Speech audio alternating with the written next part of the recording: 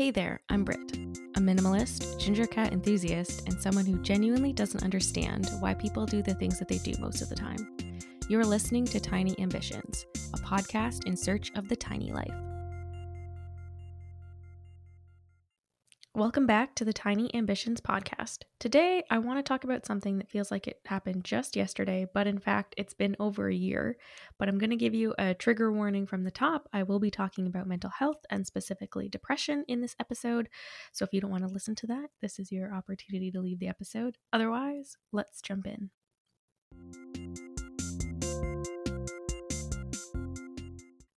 In September of 2020, I went on sick leave from my job for my mental health. I wanted to share this with all of you before it happened, but I honestly couldn't find the right words. Now that it's been over a year, I feel more prepared to talk about everything. So here we go. I've only briefly shared this online, but back in July of 2020, my brother got sick and it pretty much instantly broke me. Not to bore you with the very complex medical details, but my brother ended up being diagnosed with an incredibly rare disease, like actually 1 in a million rare. My brother went from being pretty much the healthiest person I knew to spending 3 weeks in a hospital literally overnight. To say that it shook me to my core would be an understatement. The good news is that he is responding well to treatment. There is no cure, and he's finally getting back to his normal routine after months of constant tests, treatments, and chaos. My brother's condition compelled me into a depression like I've never before experienced. I've dealt with seasonal affective disorder the last 2 winters, so I wasn't entirely unfamiliar with the onset of my symptoms. I just hadn't felt anything so intensely to the point where I knew I needed to make a change or things would have rather quickly deteriorated. The intensity of my emotional state and how it was affecting my day-to-day life led me to seek out therapy for the first time ever. From there, I saw a psychiatrist who recommended a 1-month sick leave from my job to help me give me some space so I could heal. I didn't know how much I needed this time off until the first day of my leave. This depression manifested for me in a couple of ways: problem sleeping, weight gain, fluctuating to non-existent appetite, feelings of hopelessness, lack of energy, and concentration and cognitive problems. As you can imagine, all of these things made my day job much more difficult. My brother's condition, coupled with an increased and unrelenting workload because of the pandemic, pushed me to my breaking point. I knew that I couldn't continue the way I had been, but I couldn't change my brother's situation. The only factor I had any control over was my job. At the time, I worked in a unionized environment where we had access to job-protected sick leave. Despite all of the challenges I was having during that time at work, I could not have been more grateful that I had access to something like that. It was an absolute privilege to be able to take time off work, still be paid, and know that I still had a job to return to, and I absolutely do not take that for granted. So here I was about to take the longest break from work or school I had taken in my adult life since I started university. Did I feel a lot of pressure to accomplish a lot during this time? Yep. How much did I actually accomplish? Like 10% of the stuff on my list. Week 1, I would consider cautiously ambitious. When I started my sick leave, I was still in a pretty volatile place emotionally. I spent much of my first week resting, trying to get my brain back so I could continue my part-time online HR program that I'd started the previous year. It is incredible how much my focus and cognitive capacity increased from the beginning of my sick leave to the end.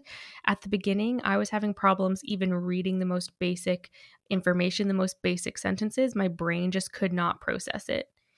In week 2, I like to call that create week. Into week 2 of my sick leave, my therapist gave me what felt like a pretty incredible task, trying to do one thing a day that brought me joy. At the time, I was so genuinely lost that I asked my lovely Instagram followers what brings them joy. I couldn't picture what that was for me or what joy felt like anymore. It was frustrating at first, but I finally managed to put some joy activities into my to-do list. To give you the highlights, I tried making scrunchies for the first time, finally got around to making my own kombucha, did my hair and makeup for fun, took one afternoon off to nap, I really liked that one, and got really into the Vampire Diaries. With the exception of The Vampire Diaries, which is objectively magnificent, all of my joy activities involved me creating things, and I had forgotten how much I like to try things even if I don't ace them. My scrunchie attempt was less than perfect, but it was still fun. Week 3 was a bit of a doozy. We had just learned that my partner was successful in getting a new job in a new city, 1,400 kilometers or 870 miles away from where we were living at the time. I went into overdrive to get our first ever home ready to sell. I decluttered, organized, painted, and staged. It was not particularly relaxing, except for the painting part, but it needed to be done, and our house sold in just one weekend. The last week of my sick leave was a bit of a mixed bag. Since we had sold the house, I had more time on my hands for that pesky relaxation thing my therapist kept talking about, but I spent most of the week continuing to do a deep declutter to get us ready to start packing for the big move. I also watched a lot of Vampire Diaries. I wish I could say that my 1 month sick leave cured me and got me back to a place where I could return to work full time, but I couldn't. On the recommendation of my therapist, I completed my last weeks at my job before we moved, doing half days. I was really nervous at the prospect of having to return, knowing that nothing had fundamentally changed about my workload. So it was a weight lifted off of my shoulders to know that I would be doing half days.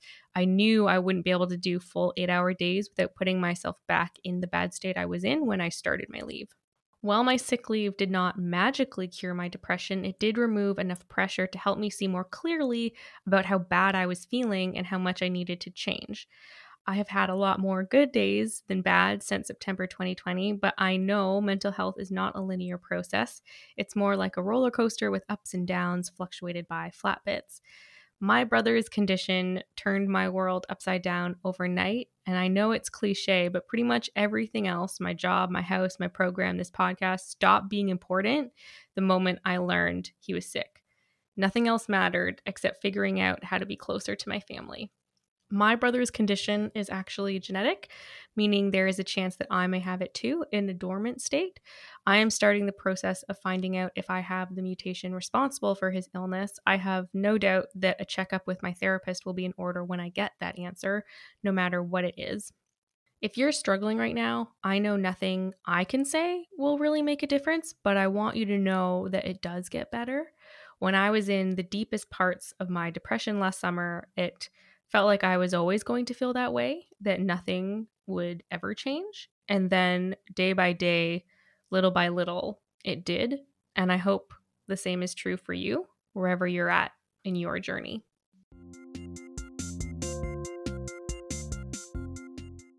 I know this was a heavy episode, but it feels good to talk about it.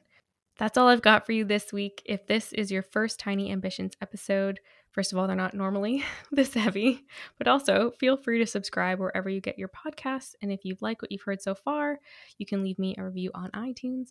If you want to support the podcast, you can do that by going to contribute2/tinyambitions. That's contribute.to/tinyambitions.